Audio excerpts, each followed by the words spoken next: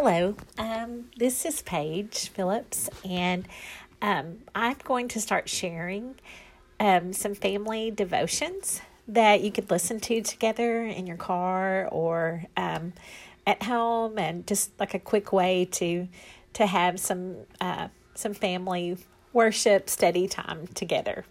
So our first one that I'm going to share is called Knowing His Name. And the scripture comes from the book of Exodus, chapter 3, verses 13 through 15. Moses protested, "If I go to the people of Israel and tell them, 'The God of your ancestors has sent me to you,' they will ask me, 'What is his name?' Then what should I tell them?" God replied to Moses, "I am who I am. Say this to the people of Israel, 'I am has sent me to you.'" God also said to Moses, "Say this to the people of Israel, 'Yahweh, the God of your ancestors, the God of Abraham, the God of Isaac, and the God of Jacob, has sent me to you. This is my eternal name, my name to remember for all generations." So let's think about this. We interact or we come in contact in some ways with a lot of people without ever knowing their names. But when we learn someone's name, they become more real to us, right? They become like a unique person that makes them special with their own personality, their own history, their own background. Well, God wants us to know Him, not in this shallow way. Have you ever heard someone say, "I'm going to talk to the man upstairs"? Well, He wants us to recognize that He has His own personality, His own character, His own preferences. So He has told us His name. And He doesn't have a name like Joe or Chris or Emily. His name is unique and special and holy. It's set apart, just like He is, right? And in fact, the Jewish people saw God's name as so holy, they didn't say it out loud. And for your parents, that kind of reminds me of Prince with the little symbol, but just for a little reference there. But the name used most often for God in the Old Testament, almost 7,000 times, is a name that's translated in English as "I am who I am." So when we see it written, it's written as Lord in all capital letters in your Bible. So you might get out a Bible and look for that. Find Lord in all capital letters. And in Hebrew, the name had 4 letters, YHWH, and was pronounced something like Yahweh. You'll see that in the Bible sometimes too, right? So out of honor and reverence to how holy God is, Jewish people substituted the word Adonai, and I may be butchering that, but which means my Lord, rather than saying Yahweh.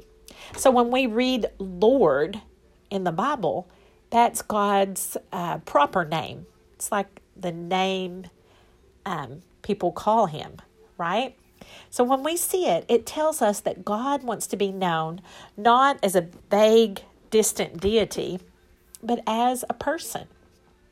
So He took another step, right? We know this.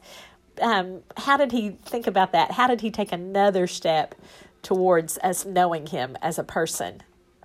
He became human in the person of Jesus, who said, "Come to me." So by covering us in His own holiness, Jesus made it possible for us to be known by a holy God, to be in relationship with Him. So here's some questions that you can talk about with your family. Who are some people you are around often, but you don't know their names? Someone you see or you're around and you don't know their name. And then what difference might it make if you knew their names? So you can pause for a little bit and talk about that one. Here's another question. What does God's name tell us about who He is? how would things have been different if God had never told us his name? And then the last one, what are some ways we can show proper respect for God's name? Well, I want to go back up and visit the first one. Who are some people you're around often, but you don't know their names? And for me, when I have gone grocery shopping over the years, there's been different checkers, cashiers, that I would see them often. We would have some acknowledgement like, hey, hi, how are you? When I would see them, but I didn't know their names. But there have been a few cashiers, checkers over the years that I have reached out, or they have asked me, or we've talked a little more, and I have learned their names, and it has changed the relationship. I know that this one particular cashier at Kroger has had a pet chicken, and she knows my children's names, and she asks me how they're doing when I come through the line, and we have a relationship. And that's all changed because we know each other's names. That's where it started. And just at Easter, we talk about how the resurrected Jesus calls Mary by her name, and it changes everything for Mary. She knows then that this is her Lord, this is her Savior, and then she goes from there to share that good news. So for me, that says that when we have a personal relationship with Jesus, that it causes us to know him and to love him and to trust him, and then in turn to share what we love about him with others. And I think that is so important. Would you please pray with me?